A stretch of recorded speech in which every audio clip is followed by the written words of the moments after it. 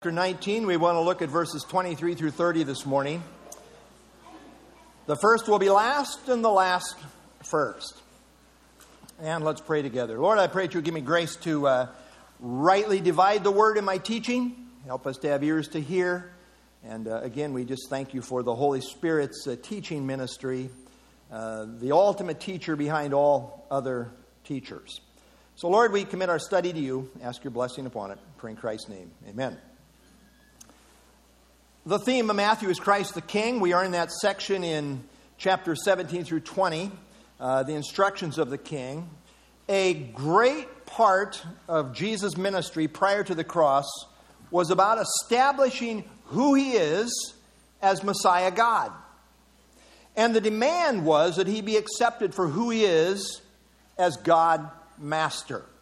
The title Lord, when properly applied to Jesus, denotes him as God Master, as sovereign Lord who has authority over all. And Jesus demands to be our number one allegiance. It's really not up to subject to debate. Now, the great lesson in the story of the rich young ruler is that Christ must be accepted for who he is as sovereign Lord over all. A saving faith believes on Jesus as personal Lord, in which allegiance to him is supreme. The lordship emphasis stressed in relation to the rich young ruler is not an isolated emphasis, but rather is a consistent and dominant emphasis in the ministry of Christ. Let me review just a little bit before we get into our text this morning. When Jesus was born, the wise men came. And what did they come to do? Well, they came to worship him because they recognized that he was the God child. So note here, Matthew chapter 2, verse 2, saying, "Where is he who has been born King of the Jews? For we have seen his star in the east, and we have come to worship him." Well, that sets the tone for the entire book, the entire life and ministry of Christ. Only God is to be worshipped, and they worship Jesus because the King of the Jews is in fact God come in the flesh. Matthew 1:23 says he would be called Emmanuel, which is translated God with us. John the Baptist, the forerunner of Christ, announced that he came to prepare the way for who? The Lord. He came to prepare the way of the Lord. Who is this Lord he came to prepare the way for? Jesus. Jesus. The baptism of Christ marked his inauguration into public ministry. At that time, God the Father made this grand statement concerning his identity. Here's what he said. Suddenly a voice came from heaven. This is the voice of authority, the voice of God the Father, saying, "This is my beloved Son, in whom I am well pleased." The Sermon on the Mount has been called the greatest sermon ever given. In that sermon, Christ builds to this climactic lordship emphasis. Matthew 7:21, "Not everyone who says to me, 'Lord, Lord,' shall enter the kingdom of heaven, but he who does the will of my Father in heaven." Well, Jesus, in no uncertain terms, made it clear that he must be a person's Lord. And it's not enough just to mouth the words. They must have meaning. It must be real. And recognizing Jesus as Lord is then seen in the fruit of doing the will of the Father.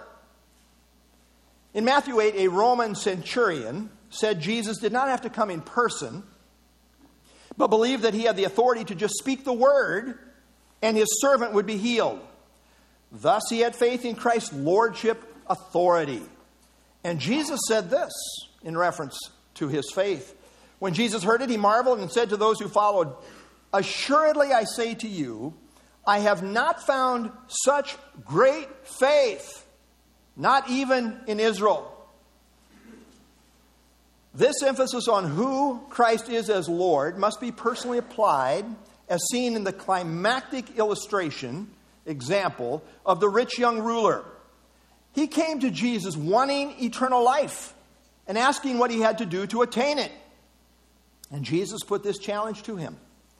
He says here, Matthew 19:21, Jesus said to him, if you want to be perfect, that is complete, right with God, where you have eternal life, if you want to be perfect, complete, go sell what you have, give to the poor, and you will have treasure in heaven, and come follow me. Here Jesus put forth a clear lordship challenge. You see, the choice was between Jesus and his riches. What would his master be? Would his God be his riches, or would it be Jesus? The young man got the point. He couldn't have it both ways. Either his riches or Jesus would be Lord. And the question is, which will it be? That's the issue. And here was his response. Matthew 19:22, but when the young man heard that saying, he went away sorrowful, for he had great possessions. That was the problem. This is what stood between him and Jesus. He wasn't willing to put Jesus above his riches, and therefore he went away. You see, once you see the truth of lordship, you see it everywhere in the Scriptures, because indeed it is everywhere. Once you see the inseparable truth of Christ as Lord and Savior, you see it everywhere conjoined. This is a package. Christ is Lord God, and he is Savior. And the truth that he is Savior builds on the truth that he is Lord. This is the general outlay of the Gospels, by the way. John, at great length, as seen in the 7 I am statements, develops the truth of Jesus being God in the first half of the book, roughly. And then in the last half, he develops the truth of Christ as Savior in relationship to the cross. Prior to the time of Christ, God tolerated a certain level of ignorance. But now, following the resurrection, he demands that Jesus be recognized as Lord. Acts 17, truly these times of ignorance God overlooked. But now commands all men everywhere to repent. Why? Well, because he has appointed a day on which he will judge the world in righteousness by the man whom he has ordained. He has given assurance of this to all by raising him from the dead. You see, the resurrection provides clear evidence of the lordship of Christ. He is declared to be the Son of God by the resurrection from the dead, Romans 1:4. The resurrection provides clear evidence of the lordship of Christ, and as such, that he is ordained to be the judge of all. Only the Lord can be the judge of all. After the resurrection of Christ, the New Testament invariably speaks of Jesus as our Lord, in reference to all true believers. He is never spoken of as Savior of all believers and Lord of only some. No, he is invariably shown to be the Lord of all believers, because we have believed on him as our Lord. Thus, he is specifically said to be our Lord. Romans, we often say the theme of Romans is the gospel of God. It's a dominant theme there. But I want you to see something in Romans this morning. You picking up on it? Just a little, dominant theme through here. Our Lord, our Lord, our Lord, our Lord, our Lord, our Lord. I think it's pretty clear, right? I mean, you have to be, you have to try to miss this. The lordship of Christ is a reality for all believers. He's our Lord. There's no doubt about it. This theology that comes up like, you can accept Christ as your Savior, but not have him as your Lord. Where did we get that? I'm afraid we know where we got it, and it wasn't the Bible. Believers do not always obey like they should. We grow in relationship to the truth of Christ's lordship. We're not always consistent. But true believers have come to believe, and we recognize the sovereign authority of Christ as our personal Lord. not only do we find the emphasis of our Lord throughout Romans, but in Romans 14, 6 through 14, we have the emphasis of Christ's lordship hammered home 10 times in these verses. Let me give you just a little sample of this. Romans 14, 7, none of us lives to himself and no one dies to himself. You know what this means? It means that Jesus is Lord to us. For if we live to the Lord. And if we die to the Lord. Therefore, whether we live or die, we're the Lord's. For to this end Christ died and rose and lived again, that he might be Lord of both the dead and the living. But someone says, what about those compromised Corinthians? Are you saying Jesus was their Lord? And the answer is yes. Note how Paul begins 1 Corinthians. To the church of God, you don't have to wonder who he's talking to the church of God which is at Corinth, to those who are sanctified, set apart in Christ Jesus, called to be saints. And here he further describes them. With all who in every place call on the name of Jesus Christ our Lord, both theirs and ours. In Ephesians 4 through 6, Paul spells out 7 unities that define all true believers, including that we all share in the truth of one Lord, one faith. Ephesians 4:5. So the emphasis that Jesus made with the rich young ruler, that he must recognize him as Lord over all, is not unique to him. This truth is applied to all true believers. Thus, Jesus and the New Testament scriptures are very consistent at this point. As Acts 16:31 says, believe on the Lord Jesus Christ and you will be saved. We love to quote Romans because it is the most systematized presentation of the gospel we have in the New Testament. In Romans 10, the scripture says, whoever believes, believes on him will not be put to shame. There's no distinction between Jew and Greek, for the same Lord over all is rich to all who call upon him. And how do we call upon him? Well, verse 13, whoever calls on the name of the Lord shall be saved. To believe on Jesus is seen in calling on him as Lord, which is the idea of recognizing him for who he is as Lord. And whoever does so will be saved. The whole of salvation comes down to believing on Jesus as personal God, Master, and Savior. And I want to emphasize both of those truths because the Bible does. You say, well, I think I don't have to accept Christ for who he is as Lord. Okay. I can't believe scholars arrive at that position. But we have a systematized approach that does that among certain scholars. But this is the whole issue. To refuse to recognize Jesus as Lord is to be lost. And that is where the rich young ruler was at. He went away because he was not willing to put Jesus above his riches. He was not willing to recognize Jesus as his Lord and follow him. And so the text says he went away. And that brings us to our text this morning as we continue on with the story. Response of Jesus. You know, it says in Mark that he looked at him and he loved him. Jesus loved this young man. It's not that he didn't care. Verse 23, then Jesus said to his disciples, assuredly, I say to you that it is hard for a rich man to enter the kingdom of heaven. Now this was shocking to the disciples because the Jews believed that riches were a sign of God's blessing, and therefore they were the most likely candidates to enter the kingdom, the rich. Now it is true that in the Old Testament God promised prosperity for his people Israel if they were obedient, Deuteronomy 28. But we need to realize that is a general statement regarding Israel in general, and that Israel was an earthly people with special earthly blessings promised to them. In contrast, the church is a heavenly people with an emphasis on spiritual blessings. Now, it is hard for a rich person to put Jesus above their riches.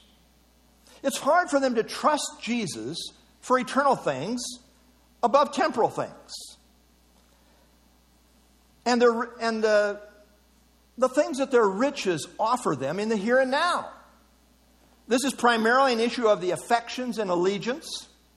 That's why 1 Timothy 6:10 says that the love of money is a root of all kinds of evil.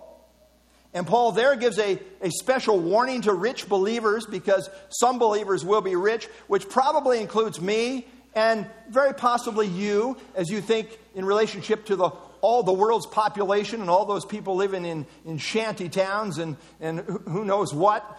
We as Americans, we say, well, I'm kind of middle class. No, you're probably very wealthy in comparison to most of the world. Maybe in our context you are not, but many of us are. But Paul says here to us, command those that are rich in this present age not to be haughty. Don't be cocky. Nor to trust in uncertain riches. You like your riches? Don't trust in them. The government may take them tomorrow. In fact, they're plotting that very thing right now, I'm pretty sure. Anyway. But don't trust in uncertain riches, but in the living God who gives us richly all things to enjoy. The danger is to trust in riches, to depend upon them and what they can do for you. And the danger is ever there, even after we come to faith in Christ, to again fall back into this error.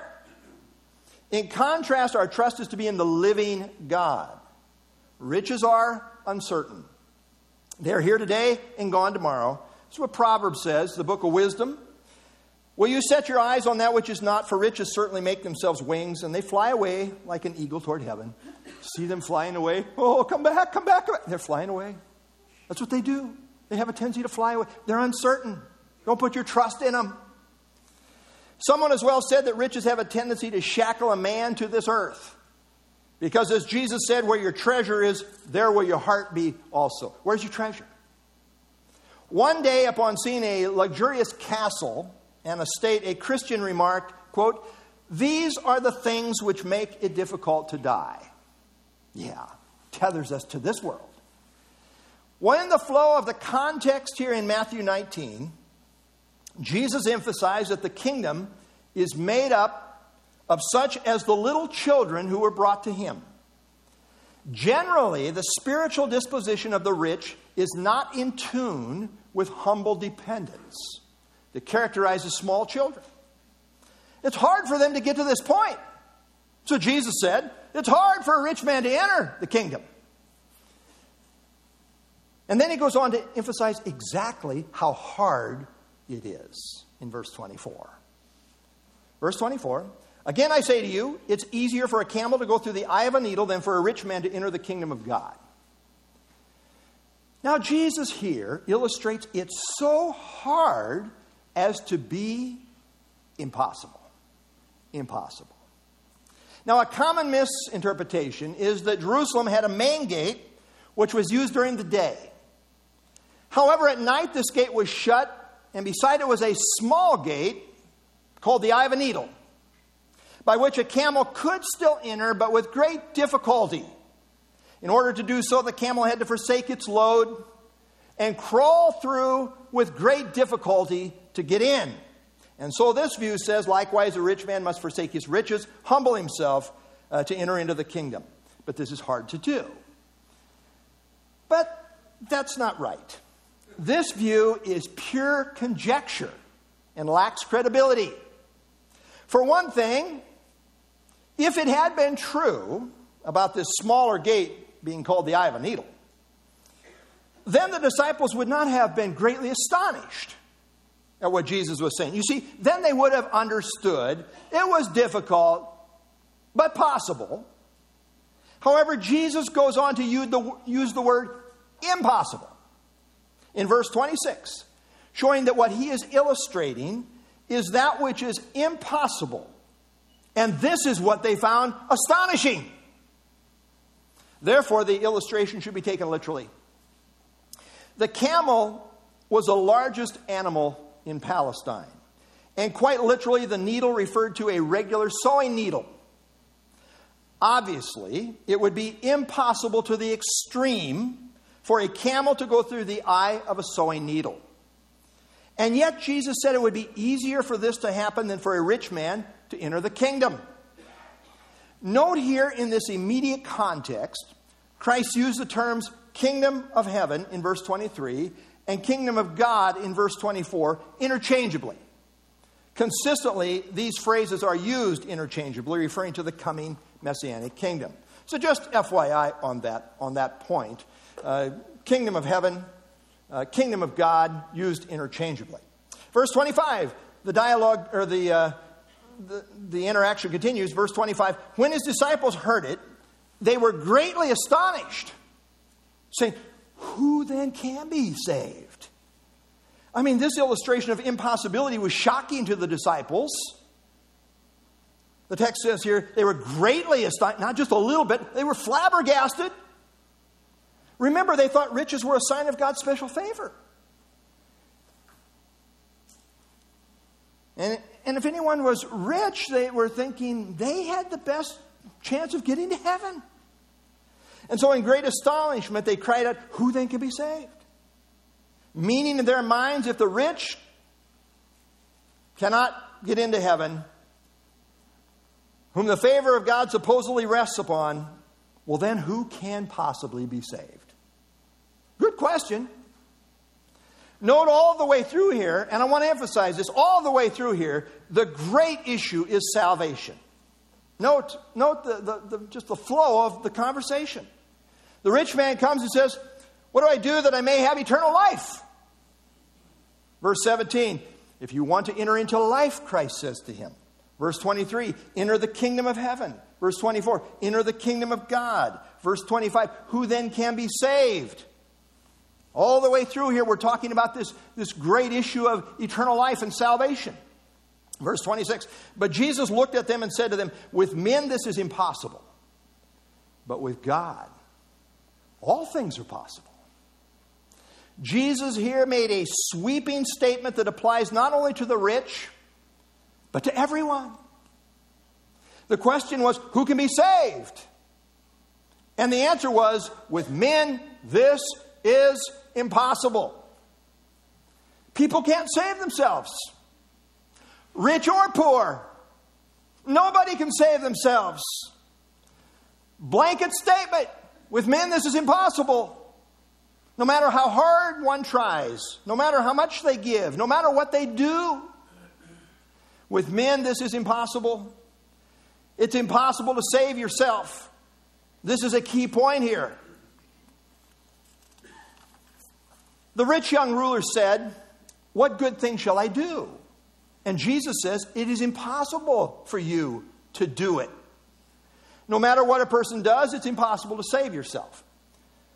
No matter what your human means are, it is still humanly impossible. Now, God does not save people on the basis of human merit or human effort, but purely on the basis of His grace. This is a total God thing. And throughout all eternity, we will be worshiping and praising the Lamb for what He has done. As Jonah said in the belly of the great fish, he uttered great theology there. You know, when you're in the belly of the great fish, all of a sudden, sound theology becomes a very important point. You know what he said in the belly of the great fish? Salvation is of the Lord. I mean, God's deliverance is the only way out here. I mean, if you're in the belly of the fish, you say, well, I think I'm going to try harder. No, there's no hope. There's no hope apart from God. It was there he called on the Lord God, and God answered. Salvation is totally dependent upon God. And Jonah came to that realization there in his circumstances in the belly of the whale. Fish, sorry. I'm sorry for my ear there. Fish. Wasn't a whale. It's a great fish. It is impossible for people to save themselves. But, quickly add this. But God is able to save anyone. To all who call upon Him in faith. You say, anyone? I think there are sinners that are so bad, it's impossible. No, that's not what Jesus said. And by the way, you say, well, you don't know what a wicked sinner I am. Well, what God does. And you know what Paul said? Paul said, I am the chief. I am the worst of all sinners. And you know what? He got saved. God alone is the one who takes the initiative in salvation. It wasn't Adam and Eve that went looking for God after the fall. It was God who came to the garden and reached out to Adam saying, where are you? Romans 3:11 says, there is none who seeks after God. Apart from divine intervention, it doesn't happen. God is ever the seeker. John 6:44 says, no one can come to Jesus unless the Father draws him. The point is, we are totally dependent upon God. All of us. No one can make salvation happen. We are not self-made people. We are His workmanship, created in Christ Jesus. This is God's doing. When Jesus says with God all things are possible, He is specifically talking in context about saving people. Now, obviously, it says nothing is impossible with God. God cannot act contrary to His holy nature, but He can do anything that is possible to do. He is all-powerful, often called the Almighty. The theme that nothing is impossible with God is a common theme throughout the Scriptures. The person who turns from man to God will find in him the power to do the impossible. As God says in Isaiah 45:22, look to me and be saved, all you ends of the earth. That's what God says. Look to me, the one who can do anything. Jeremiah 17 draws the distinction very clearly. Jeremiah 17:5, thus says the Lord, cursed is the man who trusts in man and makes flesh his strength, whose heart departs from the Lord. In contrast, blessed is the man who trusts in the Lord and whose hope is the Lord. Here's how it works. We first have to hear the Word, and the Spirit works conviction through the Word. Romans 10:17 says faith comes by hearing and hearing by the Word of God. Something supernatural happens as the Word of God goes forth. It's powerful. It's alive. It's powerful. It's a weapon in the Spirit's hand as He works in the hearts of people. And here's God's method. 1 Corinthians 1:21. Since in the wisdom of God, the world through wisdom did not know God. Don't arrive there on your own smarts, your own supposed wisdom. But it pleased God through the foolishness of the message preached, as it is perceived by the world, to save those who believe. This is God's method of salvation. In Acts 16, Paul and Silas were put in the deepest recesses of the prison. They were singing and being a testimony for God. And suddenly there was a great divine intervention. As the prison began to shake and all the prison doors burst open. I mean, it was prison house rock time for sure. The prison guard was terrified and cried out to Paul and Silas, sirs, what must I do to be saved? And they said, believe on the Lord. You know, the one that's shaken this place to its foundation? You got a lordship concept going here? Believe on the Lord Jesus Christ, and you'll be saved. And it goes on to say, and they spoke to him the word of the Lord. Now there's mystery in this process of how God sovereignly works and the human response of faith. But behind the entire process, God is at work to make it happen. No one ever arrives at faith on their own. This is the work of God, and at the same time, without the human response of faith, it's impossible to please God. I like what Paul Enns says, Moody Bible Handbook of Theology, or the Moody Handbook of Theology. Election and predestination do not, however, take away man's responsibility. Even though election and predestination are clearly taught in Scripture, man is still held accountable for his choices. Scripture never suggests that man is lost because he is not elect or has not been predestined. The emphasis of Scripture is that man is lost because he refuses to believe the gospel. Paul Enns is right. in saying that people are held accountable and responsible for believing. You see, we're not just zapped with faith. We're not just robots. No, we are special creations created in the very image of God. And this is where the ministry of conviction comes in. And people are responsible to respond to the convicting ministry of the Spirit. That's why the Scripture warns, and may be warning you. Today, if you will hear His voice, do not harden your hearts. You can't do a thing. But if God's working with you, you are responsible. John 3:17 and 18. For God did not send His Son into the world to condemn the world, but that the world through Him might be saved. He who believes in Him is not condemned. But he who does not believe is condemned already. He's already in the position of condemnation. You get out of that position by believing. He who does not believe is condemned already. And why? Why? Because he has not believed in the name, in the person, who He is, of the only begotten Son of God.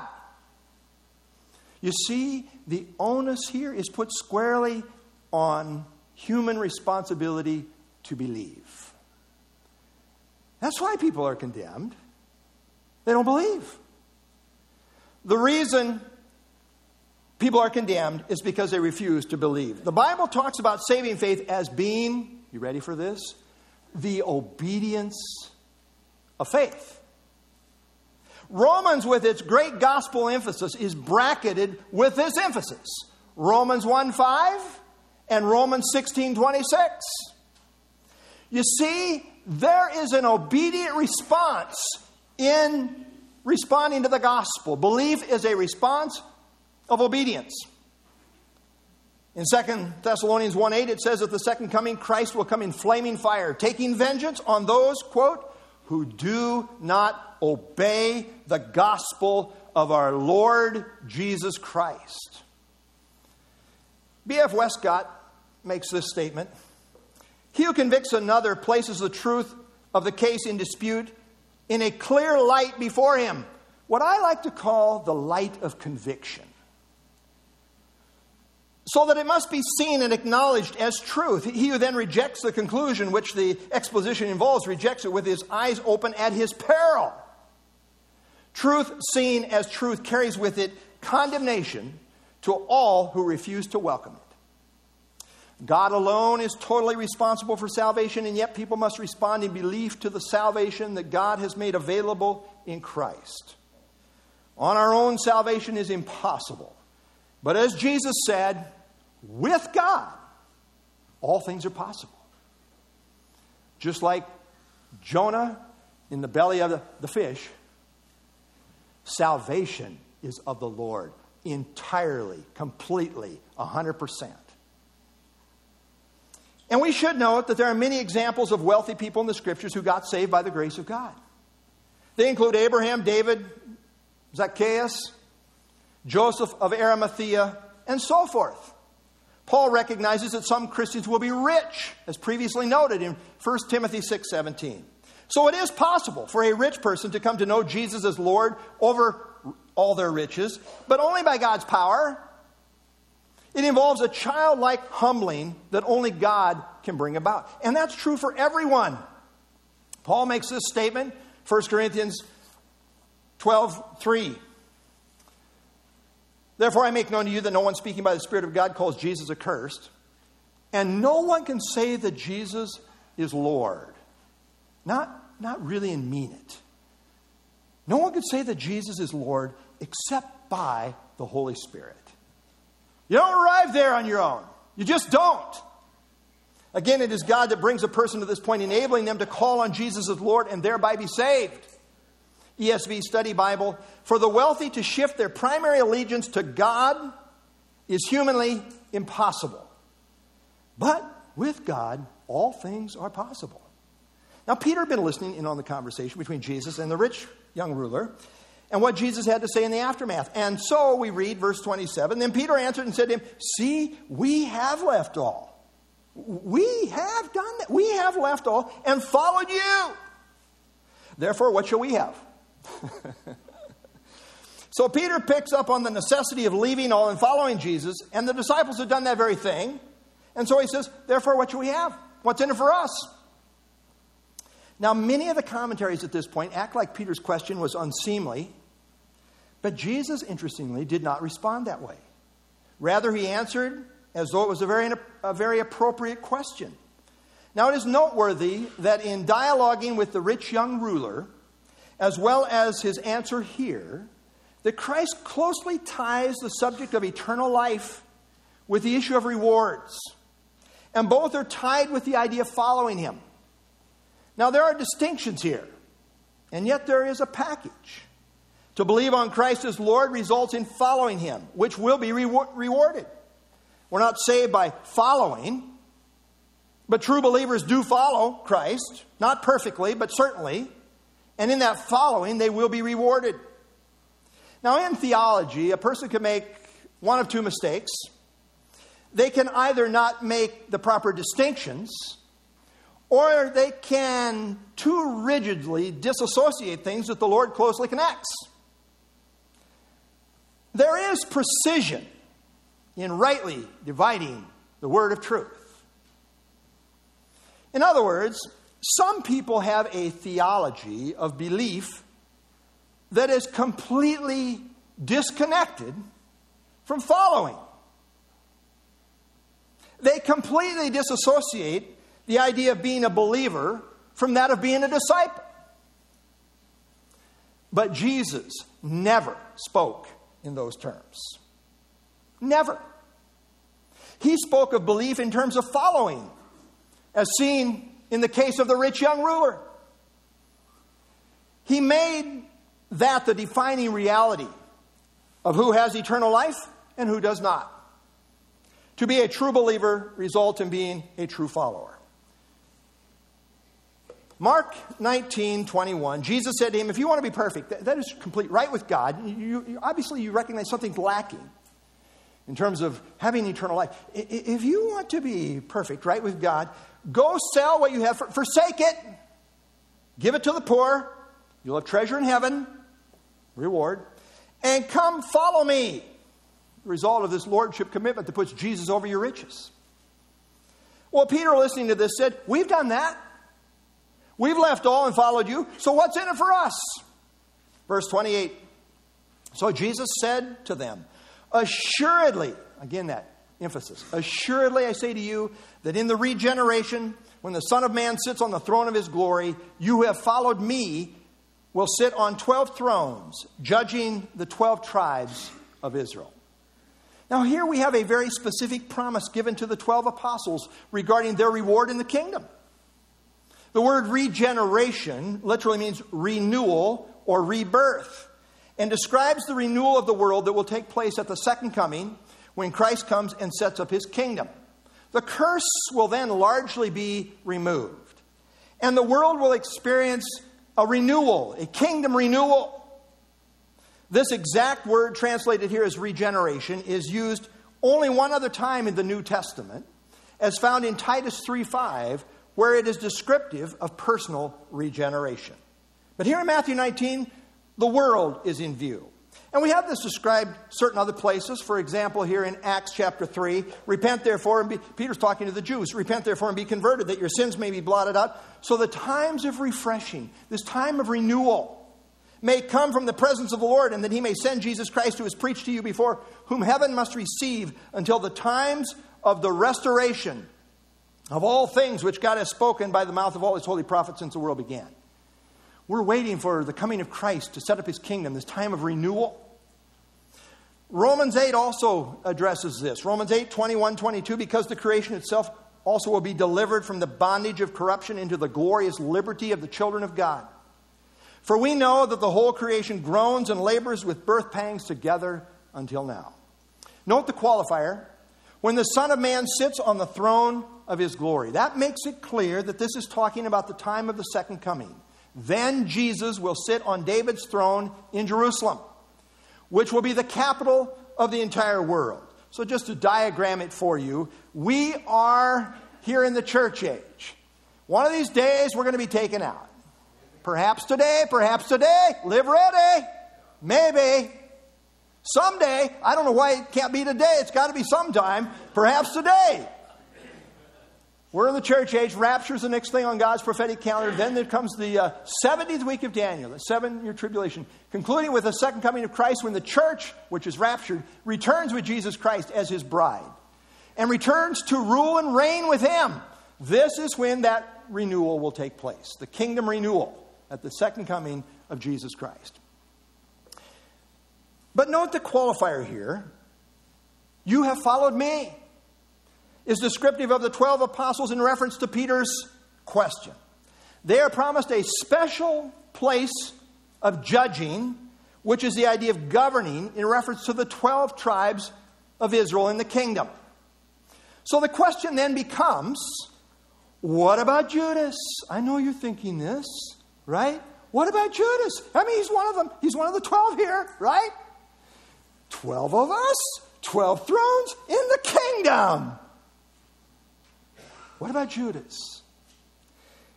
He was one of the 12. Is he going to have a place in the kingdom sitting on one of these 12 thrones? The answer is no. No. Now we know from progressive revelation that Judas is called the son of perdition. John 17:12, meaning the man doomed to destruction. We further know that the New Jerusalem will have 12 foundations, and inscribed in them are the names of the 12 apostles. Revelation 21:14. So in the end, there are 12 special apostles with special rewards and honor, but Judas is not one of them. Judas was obviously replaced. Psalm 109, verse 8, prophetically says of him, "And let another take his office." Now, some think the replacement was Matthias, who was the apostles' choice in Acts chapter 1. But I tend to think that he was just that, the apostles' choice. And that Christ's choice was actually the apostle Paul. Now, good men disagree here. Of course, those good men who are right agree with me, but just kidding. Just kidding. I hope I'm not that arrogant. But good men do disagree here, but I tend to agree with Ed Glasscock's view here when he says this. God nowhere endorses the decision of the 11 who resorted to casting lots instead of waiting for the giving of the Spirit. Paul, certainly the Lord's choice, will be the 12th judge over Israel. Now, I agree with Ed, but I would say it just a little more tentative. Just a little bit. But again, note that following Christ is the common denominator here. That is characteristic of those who will have eternal life and share in the kingdom. This is kind of a recurring emphasis here. Come follow me, verse 23, 27. We have left all and followed you. Verse 28, you who have followed me. To be a true believer results in being a follower of Christ. That's the essential meaning of the word disciple, a follower. To be a disciple is to be a follower of Christ. Christ said, go and make disciples, baptize them, teach them. True followers are those who follow Jesus as Lord. This was the issue with the rich young ruler. He would not follow Jesus over his riches. And this following is what characterized the apostles. They had done that. They left all and followed Jesus, and consequently, they would be rewarded in this way in the kingdom. In Matthew chapter 16, then Jesus said to his disciples, if anyone desires to come after me, let him deny himself. Rich young ruler wouldn't do it. Take up his cross, follow me. For whoever desires to save his life will lose it. Whoever loses his life for my sake will find it. For what profit is it to a man if he gains the whole world and loses his own soul? That's what we're talking about. Or what will a man give in exchange for his soul? For the Son of Man will come in the glory of his Father with his angels, and then he will reward each one according to his works. And then Jesus, going beyond the apostles, makes a broad application to all who will make the commitment to be his followers. Verse 29. And everyone who has left houses or brothers or sisters or father or mother or wife or children or lands for my name's sake shall receive 100-fold and inherit eternal life. Here that issue again comes in. Now, this is not essentially a missions verse, but rather descriptive of true disciples. The whole flow of thought relates to the discussion with the rich young ruler and how to have eternal life and subsequently be rewarded for being a true follower. Now, recognizing Jesus as Lord has different ramifications for different people in one sense. Not everybody has to grapple with riches like the rich young ruler had to do. The rich young ruler, for him, it involved leaving his riches to follow Christ. For others, it may mean giving up family relationships, putting Jesus as Lord over that, because the family will reject them. As Christ said in Matthew 10, I did not come to bring peace, but a sword. A man's enemies will be those of his own household. And then he said, he who loves father or mother more than me is not worthy of me. This is the very same lordship issue that Christ is describing here in Matthew 19:29. In each case, the issue is the lordship of Jesus and what people leave behind for Christ's name's sake, which is to say, for Jesus' sake. Christ's promise to true disciples who forsake all in recognition of him as Lord is that they will receive 100-fold. Now, Jesus is not talking literally at this point because one cannot have a literal 100 mothers. Rather, he is making the point that such a commitment will result not in losing out, but in gaining much more in the spiritual realm. In forsaking an earthly family for the cause of Christ, such people receive a spiritual family that is much larger than the one they left behind. Putting allegiance to Christ above houses or lands results in much greater spiritual assets, magnified 100 times over, so to speak. And then Christ says, and inherit eternal life. Clearly, this decision to follow Christ above all has a reward, as stated in reference to both the rich young ruler as well as the apostles. But beyond the reward, the biggest thing is that these followers will inherit eternal life. This is the greatest blessing of all. This is the great issue behind this whole section, as started by the conversation with the rich young ruler who wanted to know what he had to do to have eternal life. All the way through, the issue is ultimately eternal life, which is granted to those who follow Christ as Lord. And then tying in with that is the issue of rewards that are given to those who follow. Again, I want to be clear that we are not saved by following. But I also want to be equally clear that a true saving faith follows. In John 10:27-28, Christ said, this isn't me, this is Christ. He said, my sheep hear my voice and I know them and they follow me. And I give them eternal life. Who does he give eternal life to? To the followers who hear his voice and follow him. And although closely linked here in Christ's teaching, the whole counsel of God is clear that the inheritance of eternal life is a gift that is given on the basis of faith alone, and not a reward that is earned. Eternal life is a gift given to all true believers. However, closely linked is the truth that all true believers who follow will then be rewarded according to their faithfulness in following. All are followers, but some follow more faithfully than others, and will therefore be rewarded accordingly. This is one of the last things Jesus says in the book of Revelation 22:12. And behold, I am coming quickly, and my reward is with me, to give to everyone according to his work. So, notice what Jesus does here in our study. He closely links, leave all, put Christ above all. That was the demand to the rich young ruler. Follow Christ as Lord, which is indicative of true faith. Eternal life, treasure in heaven.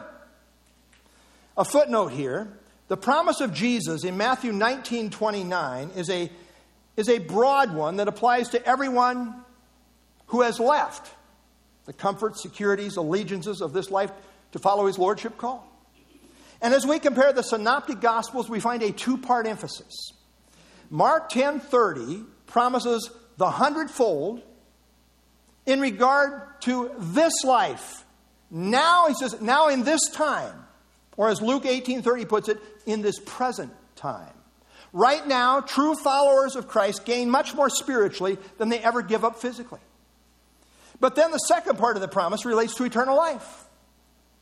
Both Mark 10:30 and Luke 18:30 relate this eternal life to the age to come. And in the age to come, they have eternal life. So it climaxes with the greatest thing of all, which is eternal life, which will be experienced in all its fullness in the kingdom age to come. In short, what Jesus promises is that for those who leave all to follow him as Lord, it will be worth it all. Both now in this present time and in the age to come, where we will inherit eternal life in all its fullness. Verse 30. But many who are first will be last, and the last first. Here we have a proverbial statement from Jesus that shows in the end there's going to be a great reversal. Now, the closest antecedent to what he is saying in the most immediate context is the issue of eternal life, as just mentioned at the end of verse 29. In addition to that, the whole surrounding context is related to the discussion related to the rich young ruler who came wanting to know how to have eternal life. This saying of Christ is stated here as really a wrap-up maxim related to the issues brought forth by the rich young ruler, which is then followed by a clarifying parable in chapter 20, verses 1 through 15, which is then concluded with the very same maxim in 20:16. So notice what we have here in context, the flow of what's happening. Matthew 19:30, many who are first will be last, and the last first. Then we have a parable on grace, which, Lord willing, next week we'll get there. And that concludes with, so the last will be first, and the first last. You see, the intervening parable is a parable that explains grace. In the end, all who are the recipients of God's grace will inherit eternal life. No matter their lowly status in this life, they will then be in the eternal first place of prominence in the kingdom, as illustrated by the apostles' promised rule and role sitting on 12 thrones. In contrast, those people of prominence in this life, like the rich young ruler who rejected Christ as Lord, will be eternally last, with no rank whatsoever. They will be the eternal last place losers. The kingdom is going to bring about a great reversal, where those who are first in this life, who cling to the gods of this world and what they have to offer them, will be put down. And those who followed Christ as Lord, no matter their status in life, will be put up into the exalted first class. This is similar to what Christ said concerning salvation in Luke 18:14, where he says, everyone who exalts himself will be humbled, and he who humbles himself will be exalted. The first and the last place represent positions of greatness and lowliness, respectively. Little children represent the present position of lowliness, while the rich young ruler represents the position of greatness. But in the kingdom, this will be reversed, to where many who are first will be last, and the last will be first. God's grace exalts childlike trust that depends upon him and yields to his sovereign authority. In contrast, those who hold on to self-willed power and prominence like the rich young ruler, in the end will lose all. Bible Knowledge Commentary summarizes, those like the rich young ruler who appear to have everything now, the first, will discover one day that they have lost everything. They will be last. Now, C.S. Lewis astutely summarized the whole issue this way. Aim at heaven, you'll get earth thrown in. Aim at earth, you get neither. Jim Elliot profoundly said, he is no fool who gives what he cannot keep to gain what he cannot lose. God help us to be true followers, true believers of Christ, who eternally gain that which can never be lost. Let's stand and have our closing song.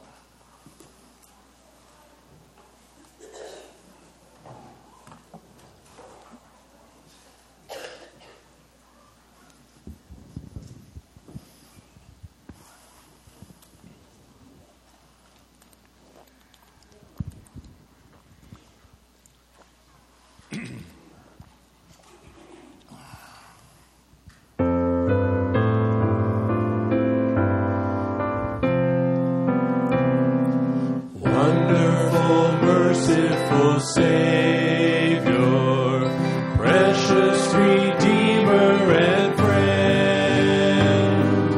Who would have thought that a lamb could rescue the souls of men? Oh, you rescue the souls of men.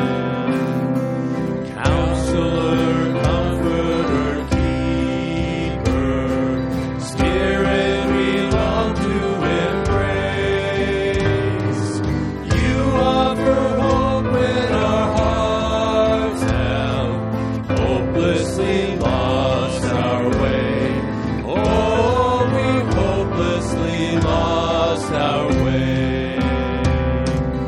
You are the one that we praise. You are the one we adore. You give the healing and grace our hearts always hunger for. Oh, our hearts always hunger for. Almighty infinite Father, faithfully loving your own. Here in our weakness you find us, falling before your throne. Oh, we're falling before your throne. You are the one that we praise. You are the one we adore. You give the healing and grace our hearts always hunger for. Oh, our hearts always hunger for. You are the one that we praise. You are the one we adore. You give the healing and grace our hearts always hunger for. Oh, our hearts always hunger for.